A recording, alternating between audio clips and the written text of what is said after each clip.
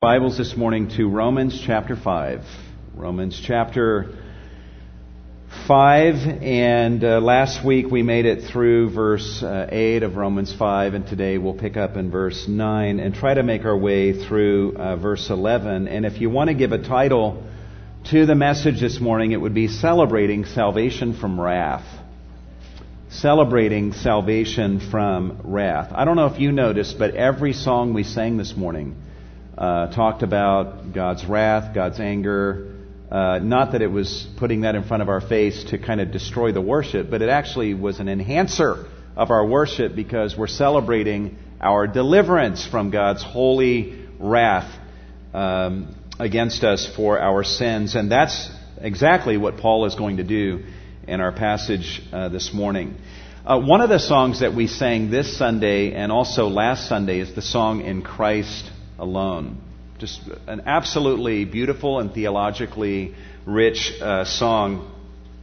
We have the words, In Christ alone my hope is found. I've been thinking about this song a lot, studying through Romans 5, because a lot of the same themes are in that song that we find in Romans 5. In Christ alone my hope is found. He is my light, my strength, my song, this cornerstone, this solid ground, firm through the fiercest drought and storm. What heights of love, what depths of peace, when fears are stilled, when striving cease. My comforter, my all in all, here in the love of Christ I stand.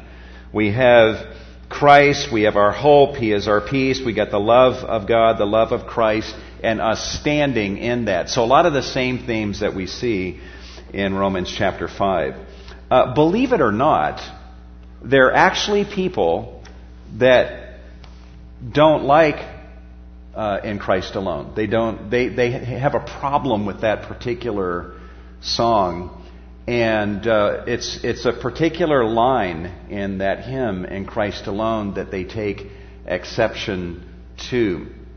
And for them, it ruins the entire song. And the line that's in question is found in verse 2. Let me just read verse 2 to you. In Christ alone, who took on flesh, fullness of God and helpless babe, this gift of love and righteousness scorned by the ones He came to save, till on that cross, as Jesus died, the wrath of God was satisfied. For every sin on Him was laid. Here in the death of Christ I live. That one line that you see in red on the screen, the wrath of God was satisfied, that creates an offense and a problem to some people who even claim to be believers in Jesus. Listen to some of the responses of individuals that I found online to this line in this song. One person says, that one line ruins an otherwise good hymn for me. I have major issues both with the wrath of God and that the atonement is about satisfying it. Another person says, part of my problem with the phrase is that Stuart Townend seems to throw a reference about penal substitutionary atonement into all his hymns, even when it doesn't warrant it. Big words there. Penal means punishment. Substitutionary means substitute. That Christ on the cross became our substitute, took the punishment upon Himself that we deserve for our sins, so that through His shed blood we have atonement and forgiveness. And this person is like, I've noticed Stuart Townend, he's just always sticking the atonement into hymns, even where the context of the hymn doesn't warrant it. You know, the Apostle Paul, he sticks the cross everywhere. Every topic, no matter what, Paul would insert the cross there. He would have no problem with that at all. And this same guy goes on to say this, in the context of the hymn, I find the line in question just grates. In other words, it ruins the worshipfulness of the hymn for him. It isn't necessary, and it becomes a real hindrance to singing the hymn. One guy says this, he says, we at our church use an amended version of this song. We sing the love of God was satisfied. So they replace the word wrath with love. Other people will say the love of God was magnified. It's technically illegal to amend the lyrics. There have been people who've contacted Keith Getty and Stuart Townend to try to get them to change that one line, or at least grant publisher permission for churches to change that line and use an amended version of that line when they worship. And to their credit, Getty and Townend have said, you can't change the lyrics of this song, and you cannot change this line. But there are churches that do this anyway, so as to remove any reference to God's wrath from their worship. And he says, this guy, we use an amended version. We sing the love of God was satisfied. I think there's other amendments out there. I don't see a problem with this. In other words, with the amendment, it is a minor change that removes a potentially offensive line. It's obvious that there are people who, whatever their version of worship is, they don't want any reference to the wrath of God in their worship because it grates and it kind of ruins the worship experience. Well, we're going to continue singing In Christ Alone as it is written, because the way we think here at Cornerstone, when we think about the wrath of God when we're worshiping, it actually deepens our worship. It enhances our worship and our gratefulness for what God has done. And I just wonder how Paul would interact with some of these individuals, because Paul does exactly what they would say should not be done in worship. I mean, we see Romans 1, chapter 5, verses 1 through 11. You know, it's not just verses that Paul writes. We actually literally, in Romans 5, 1 through 5, we see a man in worship. We get to watch a man worshiping God. In verse 2, Paul says, like having been justified by faith, we have peace with God, and we're standing in this grace through Jesus Christ. And then he says at the end of verse 2, we exult. And then in verse 3, we exult. And then in verse 11, we exult in God. That word that is translated exult is the language of worship. In fact, write down the reference, Psalm 32:11. You know the psalm where David is saying how blessed is the man whose transgressions have been forgiven, to whom the Lord does not impute iniquity or sin. And he's celebrating his own forgiveness that God has given to him of his sins. And near the end of that psalm, in Psalm 32:11, in the Greek translation of this psalm, the Greek Septuagint, it says, he says this to all fellow sinners. He says, be glad in the Lord and rejoice or exult. And it's the same Greek word. Exult, you righteous ones. So be glad in the Lord, and all you who are forgiven just like I am, be exulting, O righteous ones. And Paul, that's a call to worship. And Paul says, hey, I'm a righteous one by faith in Jesus Christ. And so I will respond to this call to worship, and I will exult. I exult. I exult. And my exultation is in God and in the salvation that He has wrought. And it's just interesting that we observe in these verses a man engaging in worship, and we get to actually read verses 1 through 11 and see where his mind goes when he's worshiping God. 1 through 11, in a sense, is a song, and we get to read the lyrics of this song and see where Paul's mind goes as he's worshiping God. He talks about things like justification, peace, Jesus Christ everywhere, grace, our standing before God. Hope shows up 3 times. Glory, God shows up. Perseverance, proven character, the love of God, the Holy Spirit, Christ's death, Christ's blood, our reconciliation with God, and yes, the lyrics of this exaltation, this song of exaltation, does go to the wrath of God. And we see that in verse 9. And so let's go there with Paul. Paul says in verse 9, much more then, having now been justified by His blood, we shall be saved from the wrath of God through Him. Paul says, I want to exult in this. I want to go here and exult in this, that we, because we've been justified through the blood of Jesus, we will be saved from the wrath of God through Him. Now, with the time we have, what I want to do is make 5 observations from verse 9, 10, and 11. 5 observations about Paul's worship as it relates to the wrath of God. 5 observations about his worship as it relates to the wrath of God. All right? And the first observation is, clearly, from just reading verse 9, we observe that Paul recognizes the wrath of God as a reality. There is such a thing as the wrath of God. That is a stubborn reality. It may not be politically correct to believe in. It may not be politically correct to talk about. It may not be what people want to insert that thought into our worship, but clearly in the mind of Paul, an inspired writer of the Scripture, the Word of God, Paul recognizes the wrath of God as a reality, and as a reality that's worthy of mention. Paul thinks we ought to bring this up as we're exulting in God and in the salvation that He has accomplished. It is a worthy topic to insert into our worship. He says, much more then, having now been justified by His blood, we shall be saved from the wrath of God through Him. God's wrath is a reality that we need to reckon with. Back in 1945, there was a man, Kazuo Kitamori, a Lutheran writer and scholar, who wrote a really earnest work on the pain of God, and an honest attempt to really grapple with the pain of God over the sin of man. But in that work, he makes this statement. He says, we may say that the recognition of God's wrath is the beginning of wisdom. The recognition of God's wrath is the beginning of wisdom. And I think from one standpoint, we can also say that the recognition of God's wrath is the beginning of worship.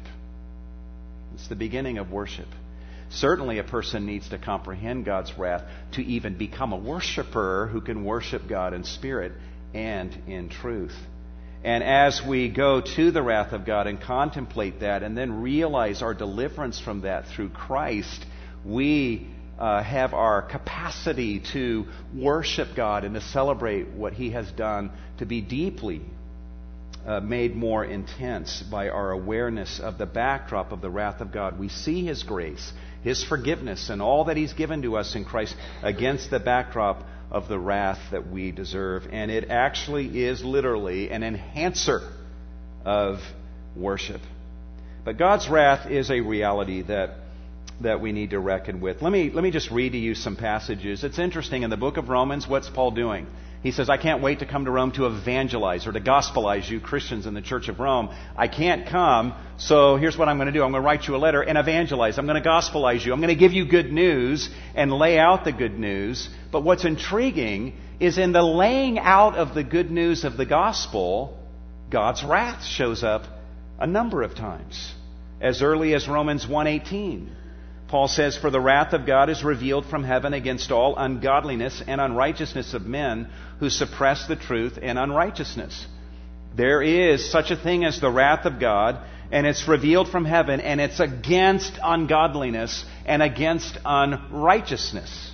You say, yeah, but is it against people who engage in those things? Well, Paul goes on in Romans 2. He says, do you think lightly of the riches of His kindness and tolerance and patience, not knowing that the kindness of God leads you to repentance? Everyone loves those qualities of God, right? His patience, His tolerance, His kindness. And Paul believes in those qualities also. But look at verse 5. But because of your stubbornness and unrepentant heart, you are storing up wrath for yourself in the day of wrath and revelation of the righteous judgment of God. See, people, they set up these false dichotomies. Oh, I don't believe that God has wrath. I believe God has love and kindness and that God is patient and tolerant. Paul would say, yeah, I believe God is tolerant. He's extremely patient. He's extremely kind, and He has wrath. In fact, here's the connection. If you take God's kindness and tolerance and patience for granted and you take it lightly, God's wrath will be visited upon you. God cherishes His kindness, tolerance, and patience so much that if you take them for granted and presume upon them, you will know His wrath. He says you'll be storing up for yourself wrath in the day of wrath and revelation at the righteous judgment of God. And then he goes on to say this by way of what happens on that day. Speaking of God, he says, who will render to each person according to his deeds, To those who are selfishly ambitious and do not obey the truth but obey unrighteousness, they will receive wrath and indignation. There will be tribulation and distress for every soul of man who does evil. And God, in the inflicting of that wrath, Paul says, is righteous. It's the righteous judgment of God in chapter 3, verse 5. He says, the God who inflicts wrath is not unrighteous, is he? And the way that's worded implies a no answer. No, God is not unrighteous. He is righteous in having wrath and in the infliction of that wrath upon those who do evil and who practice ungodliness, which, by the way, is every one of us in this room. Every one of us in this room. We have done evil. And we deserve the wrath of God against us for our sins. I was witnessing to somebody this week who does not as yet know the Lord. And I was telling them, that they view me as a pastor. And so, of course, I'm going to go to heaven. I'm a pastor and I do good things. But I was telling this person that, no, all of my righteousness is like filthy rags to God. And that if God were to damn me to hell forever, starting today, the way I see myself is I see myself for eternity praising God for His absolute perfect justice. I would praise Him for His justice in giving me what I deserve for all the sins that I have committed. That's what we deserve. The wrath of God is a reality that we need to reckon with. Now, there may be some in this room who just say, Pastor Milton, I don't know much about this Christianity thing, but I do know that I have a real problem with a God who has wrath. I just have trouble believing that. I believe God is patient, tolerant, kind. I believe in a God of love. I just have a hard time swallowing the concept of God as having wrath. Well, let me just interact with you for a little bit over the next couple minutes. First of all, if you're wanting to believe anything about God, you probably want to let God tell you what to believe about Himself, right? Like we don't have the right to just say, well, here's what I want to believe about God. We don't manufacture that. There is a God and who's bigger than we think and who contradicts a lot of what we wish to think. And if you want to know what to believe about God, let God reveal Himself to you and tell you the truth about Him, and then believe whatever He says, even if it's different than what you're comfortable with or what you've always believed about God. So I would just commend to you God's Word. This is God's Word revealing a truth about God, and that is that God does have wrath. Another response that I would have is this. I would ask you a question. Do you really want a God who has no wrath? Do you really want a God who has no wrath? Do you really want to believe in a God who could witness the murder of 6 million Jews and feel no wrath, just a benign spirit of tolerance for those evils that were done and those who perpetrated those evils against the Jews? Do you want to believe in a God who can witness a woman being raped and just look upon that with no wrath, just a benign spirit of tolerance?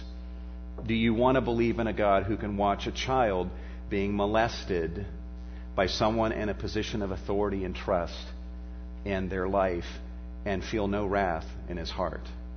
See, I think if you really think about it, you would realize, no, I don't want a God who has no wrath. In fact, one writer says that a view of God who has no wrath is a view of God that is normally birthed in the safety of the suburbs, in the heart and the mind of someone who's never really seen real evil done against people.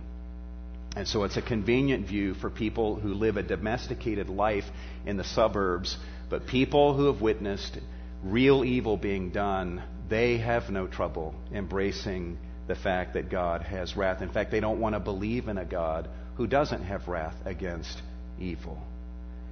So I just want you to ponder that. Go to the Bible, go to God's Word, let God shape what you believe about Him, and let that govern what you believe about God. And God is telling you that I have wrath And you need to reckon with that. And he's telling us as believers, let that reality figure its way into your worship. One other thing I want to say about God's wrath for the benefit of everyone, including us as believers, we often view God's wrath and God's love as like entities that are on the opposite ends of the spectrum of God's attributes and character. And I think that's unfortunate. I think we cheapen His view of love, or our view of His love and our view of His wrath, when we view them as separate entities. A better way of viewing it is, imagine God's love here. God's wrath is birthed out of His love. It is a product of His passionate and infinite love. Think about it. If you walked out the front door of your house and you saw somebody doing something really horrible to one of your children whom you love, what would you feel? This benign spirit of tolerance? Or would you not feel anger and wrath? You would feel anger. You would feel wrath. And that wrath would be in proportion to the love that you have for your child, right? That wrath would be birthed out of your love. Becky Pippert, in her book, Hope Has Its Reasons, says this regarding this very subject. She says, anger isn't the opposite of love. Hate is, and the final form of hate is indifference. God's wrath is not a cranky explosion, but His settled opposition to the cancer which is eating out the insides of the human race He loves with His whole being. God loves the human race that He created, and so He has wrath against the cancer that is eating the heart out of the human race. God loves people whom He has created. So when evil is done against those whom He has created, He feels wrath in His heart. And even when He witnesses one of His creation doing harm to themselves, He loves that person so much that His wrath is aroused because He created them. His wrath is birthed out of His love for mankind. In addition to that, we need to be aware of the fact that God's wrath is birthed out of His love for His Son. God loves His Son with such great intensity. We need to ponder this. Twice from heaven during Christ's earthly ministry, God the Father said, "This is my beloved Son in whom I am well pleased. Listen to Him." And God sent His Son into the world, and Christ died, displaying incredible love. God raised Him from the dead, ascended Him to His right hand, to where Jesus is now in the bosom or in the embrace of His Father. And God is ravished with the love of His Son. God the Father delights in His Son, and He commends His Son to the human race and to all of us, and says, believe in Him. Embrace this beautiful one and this lovely one. He is the answer. Believe in Him as your Lord and as your Savior and as your righteousness. And God the Father's love for His Son is so intense that anyone who blasphemes His Son will get His wrath. They will arouse His wrath. Anyone who looks at His beautiful Son that He's ravished with and say, there's nothing there for me. I'm not attracted to that. I'm not going to believe in that. I'm not going to put my trust in that. And they walk away and impugn the glory of God's Son whom He loves so much. God's love for His Son gives birth in that moment to wrath against those who disbelieve in Jesus. That's why in John 3:35 it says, "He who believes in the Son has eternal life, but he who does not believe the Son will not see life, but the wrath of God abides on him." You ought to look at a passage like that and go, wow, God must really love His Son if His wrath is upon all those who won't obey His Son and believe in His Son. Also, we could say God loves His own glory, is so passionate for His own glory, because He's worthy of that glory, that anyone who does not glorify Him arouses His wrath. So it's not like we got love here and God's wrath here. No, we've got God's love for His own glory and for His Son and for the human race. And what gets birthed out of that love is His wrath against evil and, yes, against those who do evil. So the first observation we make here is Paul He's not talking theory, but he considers the wrath of God as a reality that is worthy of mention. A second observation that we can make, and we'll go more quickly through these following observations, is that Paul, as a man in worship, exulting in God and in His salvation, Paul recognized the wrath of God as something from which we needed to be rescued or saved.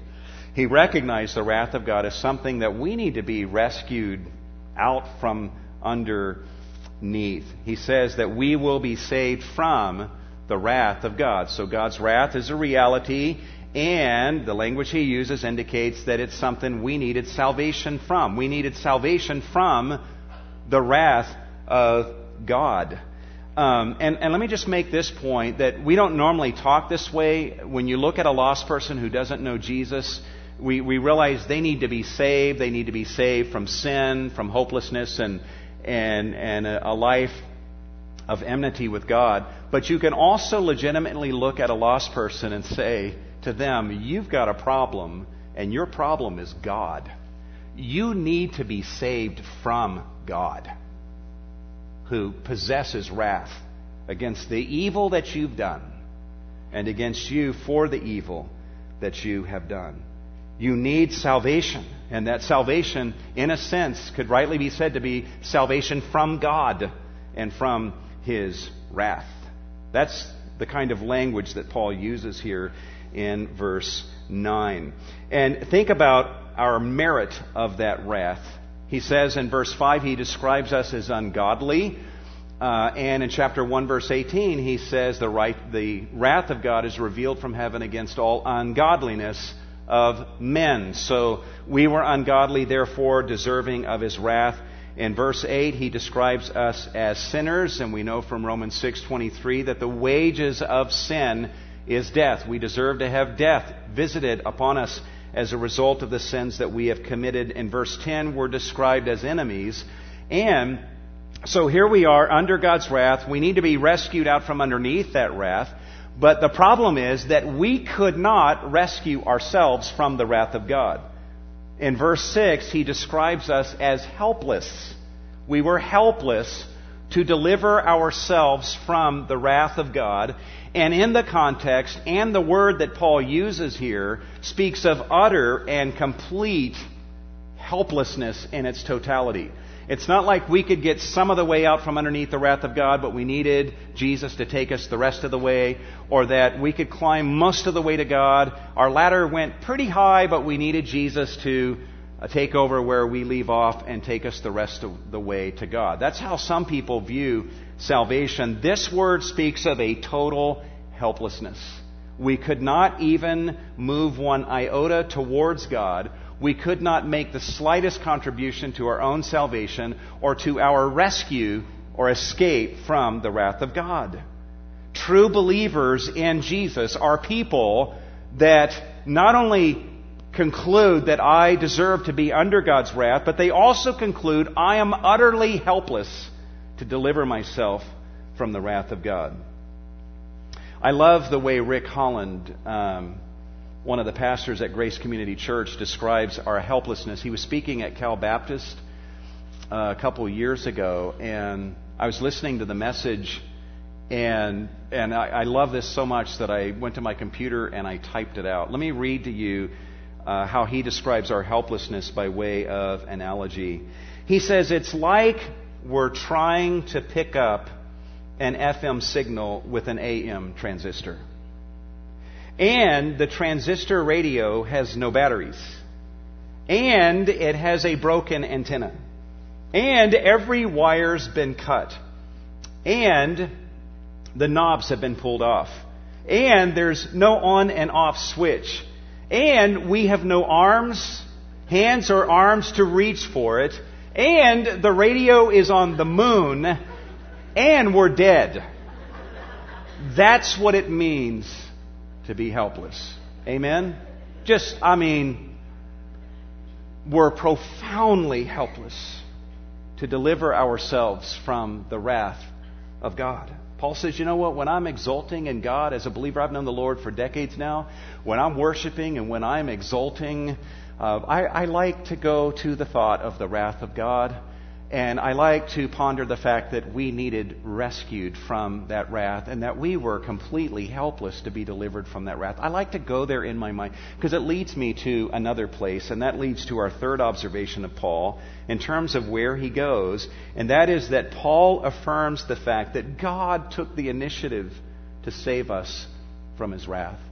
God took the initiative to save us from his wrath. God saw that we were under his wrath and we deserved his wrath, and we were helpless to escape from that wrath, and God took the initiative to solve our problem. We had a God-sized problem that needed a God-sized solution. We ultimately had a God problem that required a God solution. We were quite literally saved from God by God through Jesus Christ. He says very clearly in verse 9, we shall be saved from the wrath of God through him. Look at this, verse 9. Much more, having now been justified by his blood through the death of Jesus, and believing in him by faith, we get justified and made righteous through the blood of Jesus. And he says we're saved from God's wrath through him. God took the initiative to deliver us from his wrath, and he did it through the atoning work of Jesus on the cross. Paul would say, I think the atonement fits here. I think Christ's death belongs here. So much so that there's actually 4 references in verses 6 through 10 to the centrality of just the role that Christ's death played. Christ died for the ungodly. Christ died for us. It's through his blood. Verse 10, we're reconciled to God through the death of his Son. So death. The death of Christ is the means by which we experience this deliverance from God's wrath. God clearly took the initiative. And it's not like God was angry with us and Jesus Christ saw that his Father was angry and said, you know what, Father, how about I go into the world and I suffer and take your wrath upon myself, and then that way the human race can have salvation. And then the Father says, well, okay, I'll let that happen. No, this was just in the councils of the Trinitarian Godhead. This is something that the Father and the Son and the Holy Spirit are utterly together on, completely agreed upon. I mean, we see in verse 6 that Christ died for the ungodly. He died in the place of the ungodly. So we would know that Christ loves us. But look at verse 8. God, and I think in the context the idea is God the Father demonstrates his own love towards us, and that while we were yet sinners, Christ died for us. Guys, imagine the love that would be required in the heart of God the Father to surrender his prized Son over in death so that our salvation could be accomplished. I know there are times where with my own children, they'll get sick or something will happen to them, and I'm just thinking as a dad, I wish that had happened to me and not them. I would so much more happily take that upon myself than for that to happen to one of my children. Can you guys identify with that as parents? We see the amazing love of Jesus that he would lay down his life for us, but we also see the equally amazing love of the Father that he would surrender his Son, the apple of his eye, over in death, to where Jesus, hanging on the cross, is there gasping for air and drowning in raw liquid sin, dying in our place. This is all a mystery to me, but I know that Jesus suffered greatly on the cross, and I know that the Father did not watch passively. I know that the Father just experienced something in the way of pain as he saw his Son sinking into raw liquid sin, all of the sins that we committed. What an awful, awful moment that was for the Father and for the Son. God took the initiative, and at great cost and at great pain to himself, he said, I will accomplish this deliverance from my wrath that I observe mankind cannot deliver themselves from. I will deliver them from me and from my wrath. We can be thankful that God took the initiative. And Paul says, hey, when I'm exulting in God, I like to go there. I like to go there. I like lyrics that take me there, to contemplate God taking that initiative and actually showing His love and accomplishing this salvation through the blood of Jesus, a salvation we needed and a salvation that we could never have accomplished. There's a fourth observation that we can make regarding Paul's worship as it relates to the wrath of God, and that is that Paul reasoned that one of the guaranteed results of our justification is deliverance from God's wrath. Paul reasoned. He did some gospel thinking. He engages in verse 9 and especially 10 in some gospel logic and makes some inferences. And engaging in that gospel logic, Paul reasoned that one of the guaranteed results of our justification is deliverance from God's wrath now and forever. He says in verse 9, much more then, having now been justified, because we are justified ones, made righteous through the blood of Jesus that was shed on the cross, who purchased this righteous standing for us, having now been justified, being in the state of being righteous right now today, Paul says, I know something is true about the future, and that is that we shall be saved from the wrath of God through Him. This is true today, therefore I know what will be true tomorrow. There is a day of wrath that is coming upon the world. When Christ comes at His second coming, in the book of Revelation, we learn that He will be treading the winepress of the fierce wrath of God the Almighty.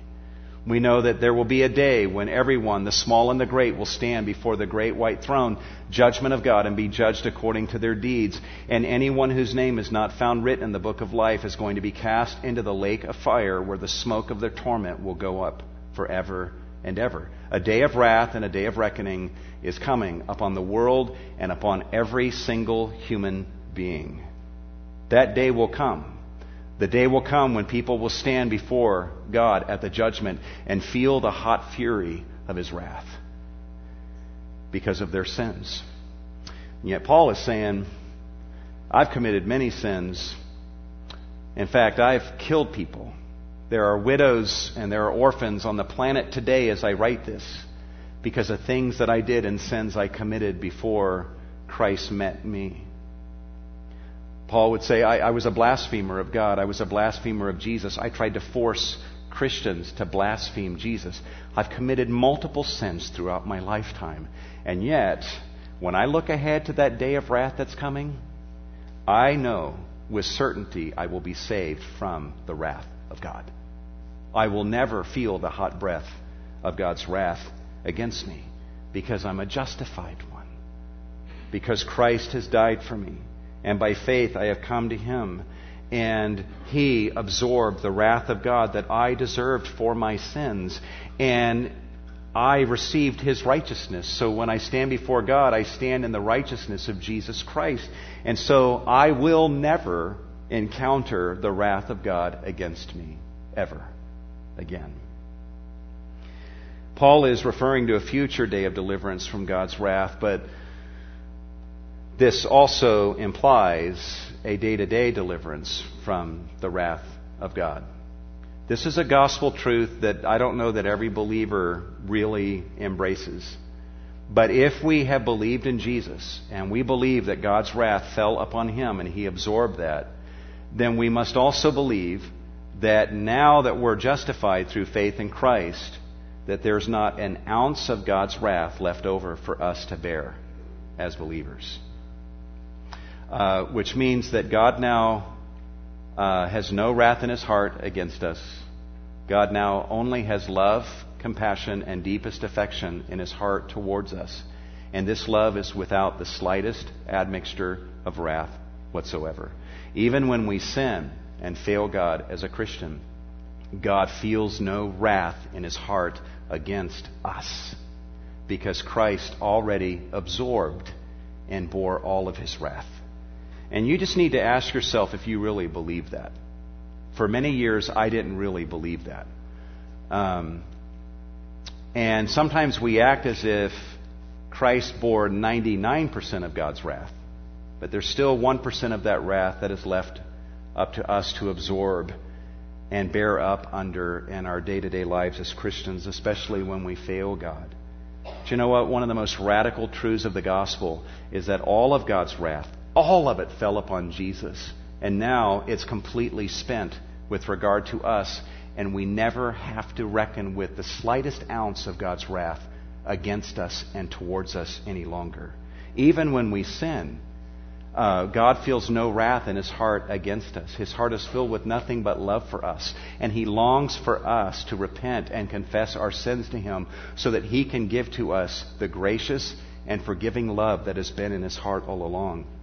That is true for us as believers because we've been justified by the blood of Jesus. We got Christ's blood on us.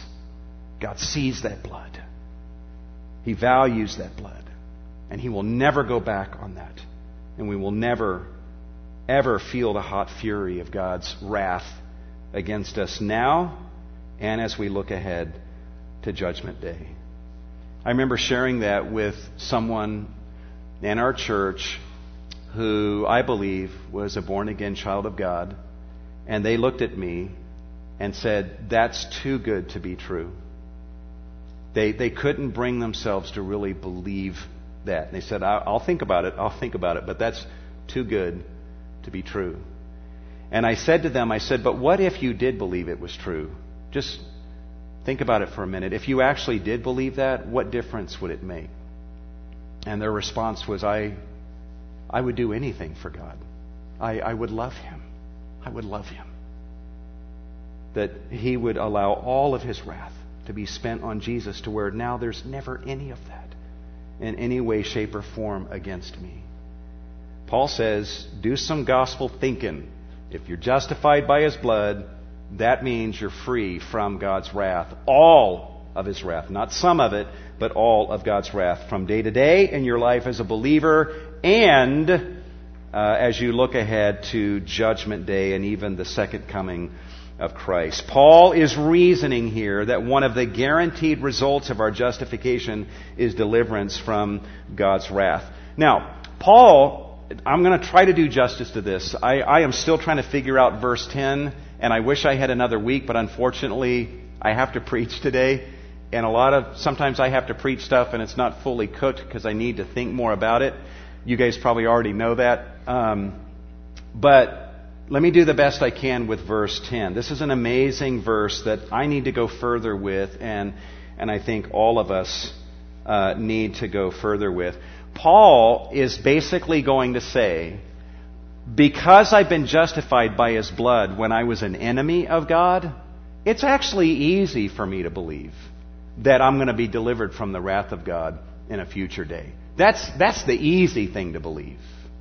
The hard thing to believe is what I've already believed, and that is when I was an enemy, I was actually saved and reconciled to God through the death of Jesus Christ. Look what he says. Look at the reasoning here. For if while we were enemies, who obviously deserve God's anger and God's wrath, if while we were enemies, we were reconciled to God through the death of His Son. Here we are enemies, and according to the gospel, we believe that when we were enemies, God acted on our behalf when we were enemies, and He allowed His Son to suffer all the way to the point of death so that we could be reconciled to God. And He did that and initiated that when we were enemies. If while we were enemies, we were reconciled to God through the death of His Son, much more, having been reconciled to where now we're actually friends of God, at peace with God, we shall be saved from His life, or by His life. I wish I could do justice to this, but I think part of what Paul is saying is, to Christians, he's like, get a clue. Do you realize that just in believing the basics of the gospel, you're believing the hardest thing that there is to believe in all the Bible? That just the basic truth of the gospel. I was an enemy of God. I deserved His wrath. And God initiated a plan to save me. And Jesus Christ suffered all the way to the point of death so that I could have forgiveness and be reconciled to God. Paul would say, if you believe that, everything else is easy to believe. It's easy to believe. That's the hardest thing for God to do, and that's the most amazing thing to believe in. And if you can believe that, then reason from that, what could you possibly be slow to believe after believing that? If you believe that Jesus suffered to the full extent and died for you when you were God's enemy, what can you possibly be slow to believe after that? That's the most amazing thing for God to do, and the most amazing thing to believe. And I think part of Paul's idea also is if you're a believer, you're pointing to the cross and you're looking at this gasping, writhing figure upon a cross being crucified, and that is God at His weakest. Okay? 1 Corinthians 1, the weakness of God is stronger than men. God designed salvation through a crucified Messiah to show how strong He is. He said, even at my weakest, I'm going to blow all other philosophies of life away in terms of the power of my plan to transform lives and transform hearts. If you can look at the cross and see Christ crucified, which is God, as it were, at His weakest, and if you can look at that and say, I believe I'm justified and I'm saved and I'm forgiven because of what He has done in being crucified for me, Paul would then say, now turn and look at the risen Christ at the right hand of the Father with absolute glory and power to do as He pleases. What can you possibly be slow to believe that He will do for you in that position of power? If you believe that a dying Christ hanging on a cross, God at His weakest, purchases your justification, what can you possibly be slow to believe that a risen Christ won't fully do for you? I think sometimes we lose sight of how radical just the core of the gospel is. And then sometimes we believe that, we say we believe that, and then we're like, oh man, I don't know, do all things really work out together for good? Am I really delivered from the power of all sin to where there's no bondage there and I don't have to commit the sins that come at me? Am I really delivered from God's wrath? If we come to Paul and we're like, I'm just really struggling with believing in those things, Paul would say, that's easy. Go to what you say you do believe. That's the hardest thing. That's the hardest thing God ever had to do, to love you and reconcile you when you were His enemy. And you're telling me you believe that a crucified Messiah at His weakest accomplishes your salvation and forgiveness. If you believe that, come on, everything else is easier after that. I love, and He doesn't just do this here, He does this everywhere. He reasons from gospel truth. He goes to the cross and He reasons from the cross and ends up looking at life very differently than we often do. Paul reasoned in his worship. This is a man who's exulting, he's fanatical about what he believes, and he's thinking and he's reasoning from the cross to everything else that God promises. There's a fifth and final observation that we can make. And by the way, if any of you have additional thoughts on verse 10, I would love to hear them, because I'm very much still on a journey to grasp what Paul's trying to convey there. But a fifth observation is that Paul exulted in God for the salvation from wrath which he accomplished. It didn't bum him out like, oh man, the wrath of God got brought up and that just grates and it ruins my worship. No, he says in verse 11, and not only this, but we are exulting in God. We're exulting in God through our Lord Jesus Christ, through whom we have now received the reconciliation, and that present reconciliation means guaranteed, you can take it to the bank, deliverance from God's wrath now and forever. Paul is a man in worship, and he is exulting. He is rejoicing in God and in the salvation which God has completely, from beginning to end, accomplished through Christ. Randy Alcorn, in I think the book The Treasure Principle, and he also uses this motif in other of his works, but he seems quite taken with the imagery of lightning is always followed by thunder. You see the lightning, and then a second or two later, you hear the thunder. And if you hear thunder, you know lightning has struck, right? And I think he says something like, God's grace is the lightning, and our giving is the thunder. I'd kind of like to use that motif when it comes to what Paul does here. Paul is a man who's been struck by the lightning of God's amazing grace, and his exaltation in worship is the thunder that followed that lightning. Which indicates, guys, that one can gauge the degree of his experience of God's saving grace by measuring the intensity of the thunder of his worship. How's your exaltation going? How much thunder is there? And I'm not saying if there's not a lot of thunder, then you're not a believer. That may be true, but it may be that, we could say it this way, that the intensity of the thunder that emanates from us in worship of God is determined often by the degree to which we understand God's grace and dare to believe God's grace. Paul here is believing all of it.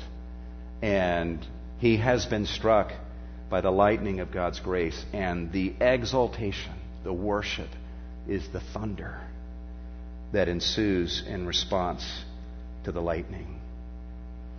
Well, much more to learn from Romans 5, and we'll see how the Lord leads and continues to guide us as a congregation. I feel like what we're doing is we're making a journey to the heart of the gospel, and I like being here. And for right now, I have no desire to go elsewhere. But let's pray together and ask God to help us to dare to believe the glories of the gospel. We're going to take up an offering in just a moment. Feel free to give as the Lord leads you to give.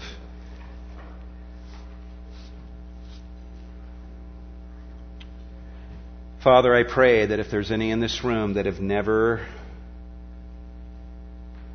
they've never seen their helplessness, and they've never seen the greatness of your love for them, I just pray that even right now where they're seated, that they would turn their eyes upon Jesus and believe in Him as their Lord, as their Savior, and that they would also believe in Him as their righteousness.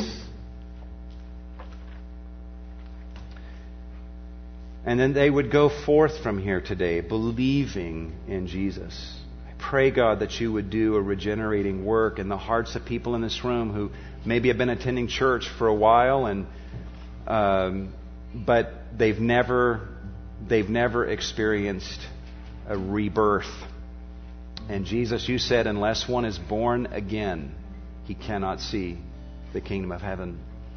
Lord, for those of us that are saved, forgive us for how small our faith is, how little depth there often is to our thinking. But help us to be gospel thinkers. And may we see the magnitude of the lightning of your grace through Christ. And may thunder issue forth in our giving, in our loving of you and loving of others. And may there be thunder in our worship of you that is fueled by an awareness of the magnitude of your grace. Accept these offerings that we give, Lord, as an act of worship that we give to you. Do much with this offering that is given to you today. We give you our hearts. In the name of Jesus we pray. And all God's people said, Amen. All I have is Christ.